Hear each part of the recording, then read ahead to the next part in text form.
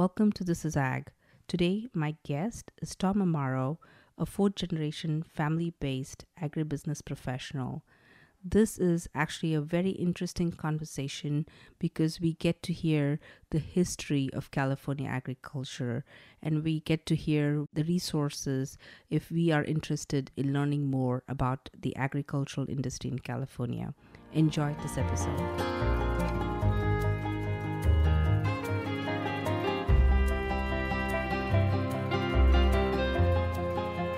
Hi, Tom. Welcome to This is Ag. I'm glad to be here. I'm excited. I've been looking forward to this because I've been blessed to be able to be a part of this organization, United Ag, since about 1990. And I know the organization started back a little bit before then. But when I came into United Ag back in the early 90s, it really opened my eyes to kind of not only agriculture that I was familiar with within the central San Joaquin Valley, where most of my agricultural history began, but by becoming a member of United Ag and participating over the last 30 some odd years in being able to get exposed to and meet other people from not only different regions within the state, but within different agricultural regions across the nation and then even down into Mexico. And so the opportunity to get that broader horizon and that broader experience by being a member in United Ag has been extremely beneficial. Tom, since I've known you, so all these years that I've been on the board, I was new to agriculture when I started at United Ag. And when I spent a lot of time with you and I've done tours with you, I've come to Visalia, you've taken me around, and you've given me such a good understanding of California agriculture and the history of agriculture and why we do certain things when it comes to any of the issues that we're facing in agriculture. So it'll be really good for our listeners because this is Ag, the podcast. The reason I started this is Ag podcast for somebody outside of agriculture who might not be exposed to that, who does not get to tour Visalia with Tom Amaro. How do they understand what is truly the history of California agriculture and where we are today? So you want to share that with us a little bit? Well, I'll try to. I mean, basically, I was born in Selma, 1958, and that Selma is a little small town about 20 miles south of Fresno. And that particular region is kind of unique in the agricultural world because it happens to be one of the 5 places on the planet where typically we get no freeze after February 15th, and we typically don't get any rain between July, August, and September. And the reason those 2 climatic conditions are so important to agriculture is the reason we're able to produce over 400 different crops, specialty crops, nuts, fruits, vegetables, grapes, kiwis, is because all of those permanent planted crops tend to come out of dormancy between December and January and February. And the first thing they do is they bloom and they make leaves and they make flowers. And that is when those particular crops are most vulnerable to freezes, which would wipe out those emerging vegetative growths and produce no crop. The trees can live, but you'll just get no harvest. Well, because of that particular region in the central San Joaquin Valley, it's very conducive because of the lack of freezing after February 15th and usually not being subject to rains during July, August, September, and October, which is when we're harvesting this bounty of crops that we're so blessed to be able to grow. Before I go any farther, though, let me back up a little bit and kind of share with you what it was like growing up in Central California in the 50s and the 60s. Yeah. Because I think what you have to do is you have to go back and say, what was California like at the turn of the century? Right. Because at the turn of the century, California was still virtually unpopulated. There was population in the LA Basin, there was population up in the Bay Area, but the Central Valley was pretty much wide open, rolling hills and desert. And so about the mid-60s, the federal government approved and constructed the Federal Water Project and that water infrastructure that efficiently moves 2/3 of the water that accrue in the northern portion of the state to the southern 2/3 of the state that are desert and dry and arid. And through the development and deployment of that water infrastructure, that opened up the central San Joaquin Valley and that Mediterranean climate to becoming one of 5 powerhouse regions for producing food for the planet. At that same period of time, you had my mother and people from that generation that originally were from Oklahoma, Texas, and Arkansas that ended up migrating to California during the 30s and the 40s because of the Dust Bowl. And so the first migrant farm workers that I remember growing up were people that had immigrated during the Grapes of Wrath era, African Americans with low education, and some immigrants that had come over with Armenians, Indians, Portuguese, Italians, Dutch. And so between 1920 and 1940, there was this mass immigration to California to chase gold. But they got here to chase gold, and there was no gold. So they settled to the valley, and they brought with them their seeds, their cuttings, their plants, and all of the things from their countries that they were used to growing when they were farming in their countries. So they brought that culture, those initial seeds, cuttings, and rootings that today is our specialty crop industry that provides us with world-class pistachios, world-class almonds, world-class tree fruit. Now, I grew up in this western rural Fresno County town called Burrell, which was a single-room schoolhouse and a gas station that turned into a bar that went back into a country store. That was my beginning in agriculture. Very small family, very rural. And then by the time I had gotten to about 3rd or 4th grade, my father had kind of done some changes in his business, had partnered with an adjacent farmer. They began getting fairly successful, got approached by an insurance company, and now they were spending $50 million a year to develop mega ranches as investment vehicles for Prudential. This was during the 70s and the 80s. And so sitting in a back seat and watching 5, 10, 15, 20,000 acres every 2, every 3 years being converted from natural land to established producing vineyards, orchards, or whatever at 16, 17, 18 years of age was just almost unfathomable. And by the time I had gotten to high school, as I'm observing my father, my 2 older brothers, and my twin brother all immersed in this transition from a family farm into this what appears to be a corporate farm, what appears to be an investment, and just trying to understand, where does this go? When is enough is enough? I remember back in 1972, when or about that period of time, if you were a wine consumer, you could either get a bottle of red Gallo Burgundy or a bottle of red or white Chablis. That was the wine industry. And when Prudential came to my dad and his partner and said, we want to plant a 9,000 acre varietal wine grape vineyard in King City, and we want you to plant as many different varieties as you can because we're going to work with Mr. Gallo in creating individual varietal as opposed to colors. And not quite, again, understanding what was going on, but now, 20 years later, looking back and understanding in retrospect that that was how the varietal wine industry was being built. So there are two different things that I would like you to address. In agriculture, what can we do to be that example for others, right? And what is it from agriculture that somebody outside listening into this podcast and say, this is such an interesting thing that agriculture does.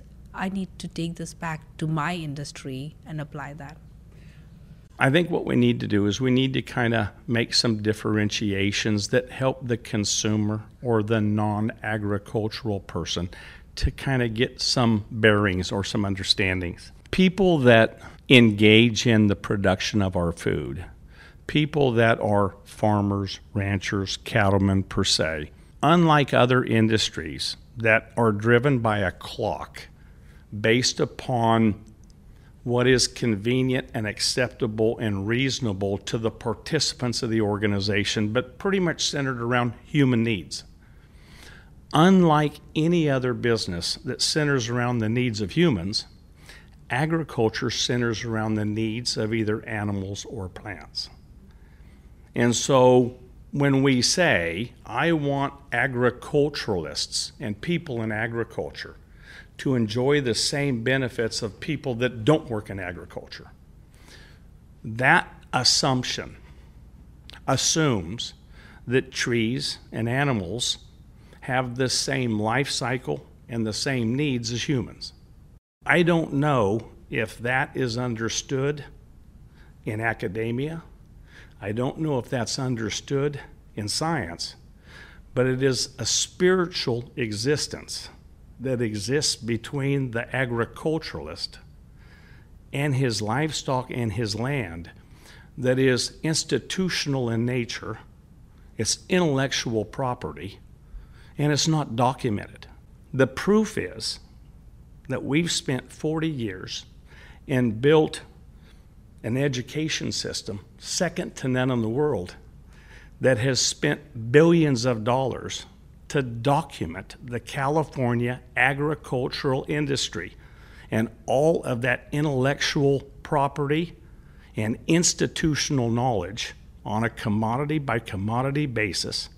40 years culmination of intellectual property and spiritual stewardness that has been verbally transcribed on paper, but has not been passed on spiritually. Here's the paradox. On a fact-based, economic, verifiable model, consumers around the world will pay 5 to 25 times more than the U.S.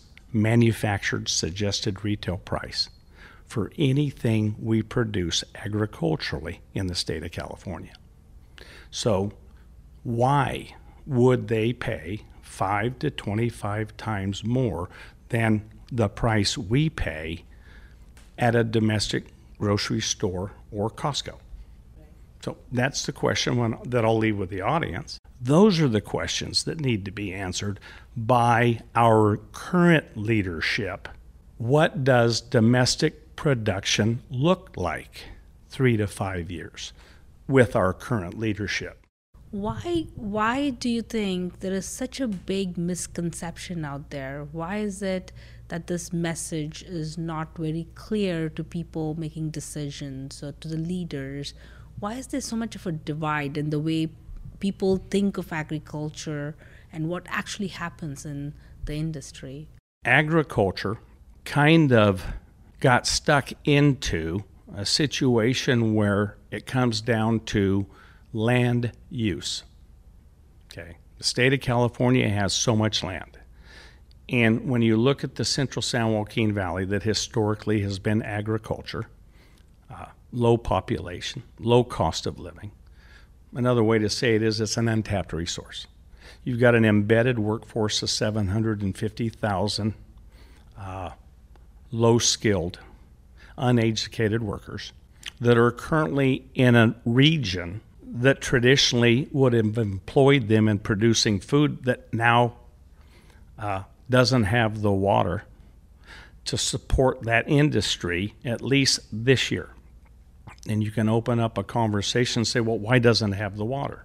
You can have a conversation with farmers that are stewards that have a historical recollection, and they will tell you that up until 1992 and a monument environmental decision that basically gave half of the water behind Friant Dam to environmental beneficial uses, That's another way of saying that the two reservoirs that supply agriculture between Fresno and Bakersfield just gave up 1/4 of their supply on a go-forward basis, and that they were left with 3/4 of what they had historically.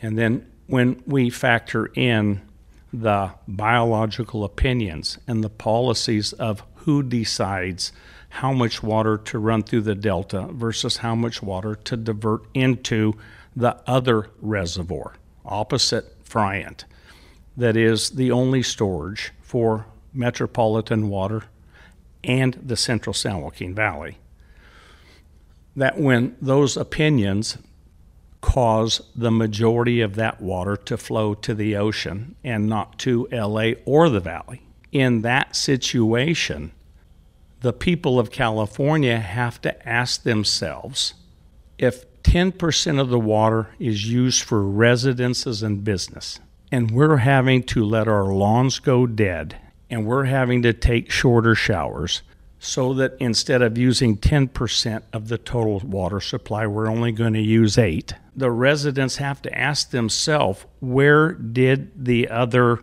70% of the water go? And ask their legislators, ask their councilmen, their mayors, my water bill is 10 times higher. From what I can see in the grand scheme of things, we're using 12% instead of 10% of the entire state supply. My bill's doubled. It doesn't make sense. And so I will defer and answer your question that says the most important person a Californian could ask themselves today is, of 100% of the water that comes into the state, what is the truth about the amount that I use as a residential tax-paying citizen?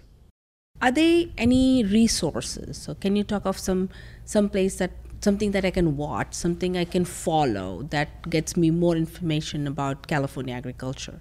3 guys in the Central Valley, Eric Bream, who happens to be sitting on our board of directors, along with another buddy of his whose name is Eric Wilson from Dos Palos or Los Banos, and Steve Malanka.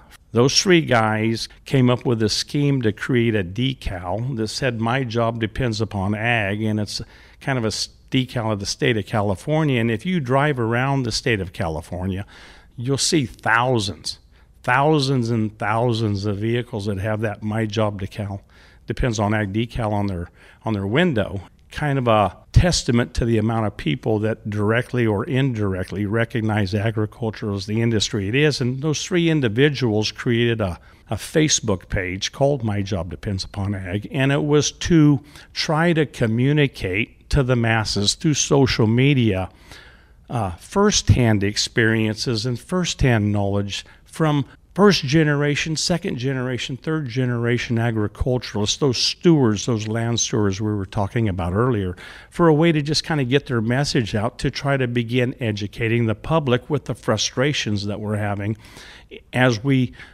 work through these environmental and political and whatever issues that are affecting agriculture today. As that web Facebook page got more and more popular, Eric Bream and I realized that we needed to get it to the next step. So we met with Jeff Aiello of 30-something Productions, who currently is the CEO of Valley PBS Television, Channel 18 of Fresno, and sat down with Jeff and asked Jeff if he would help us in taking a Facebook concept and transitioning or transferring it onto film, where we could kind of get our Facebook messages maybe into film version to try to reach those people that were not getting the message. Through that media, through that producer, allowing the producer, the farmer, the grower, the livestock owner, the woman vineyardist, to do the talking on camera, just like we're doing right now. You're allowing me to share what it was like, what happened, and what it's like now. That is the same style that Jeff Aiello brought to this series, American Grown, My Job Depends Upon Ag, on PBS television. It's also available on YouTube. I believe he has an American Grown, My Job Depends Upon channel to anyone from a non-agricultural area. If you have an interest about how your food is produced and the issues that your fellow farming neighbors, women farmers, men farmers, young farmers, immigrant farmers, all of this matrix and fabric of agriculture is dealing with today, I highly recommend that you tap into that series or that body of work. There's another body of work called Tapped Out, and it's about the battle of water in the San Joaquin Valley. Again, I think it's also available on YouTube. So, Tom, as listening to you and thinking through this, learned a lot myself, and I've learned a lot through the years that I've known you.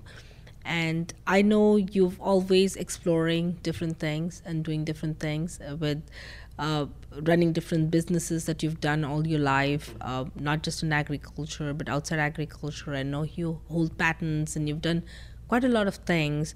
What are you doing today? Can you introduce yourself? We didn't do this at the beginning. Let's do that at the end. Okay. Sure.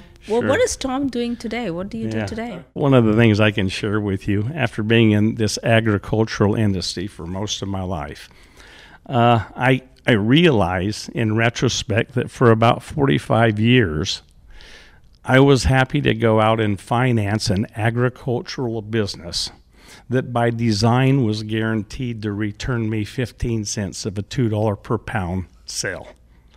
And that as that finally sunk into me, I decided to, upon 2019 and the passing of the Farm Bill, to take a risk and to take advantage of the ability to grow industrial hemp as a commercial crop in the state of California. I find myself excited, re-energized, because I'm working with a crop that has a stigma, not very well understood, often confused with its sister that produces THC, which is not the crop that I'm producing. I'm producing an industrial crop, primarily for textile use or nutritional feed use and some pharmaceutical use, but no intoxicant benefits.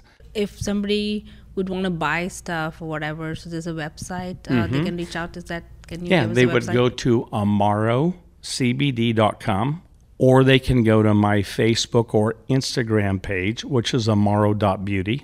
Tom, this has been a pleasure. It's always interesting to talk to you. It's always, with everything that I know about agriculture, I still learn a lot when I listen to you. So thank you so much for coming down.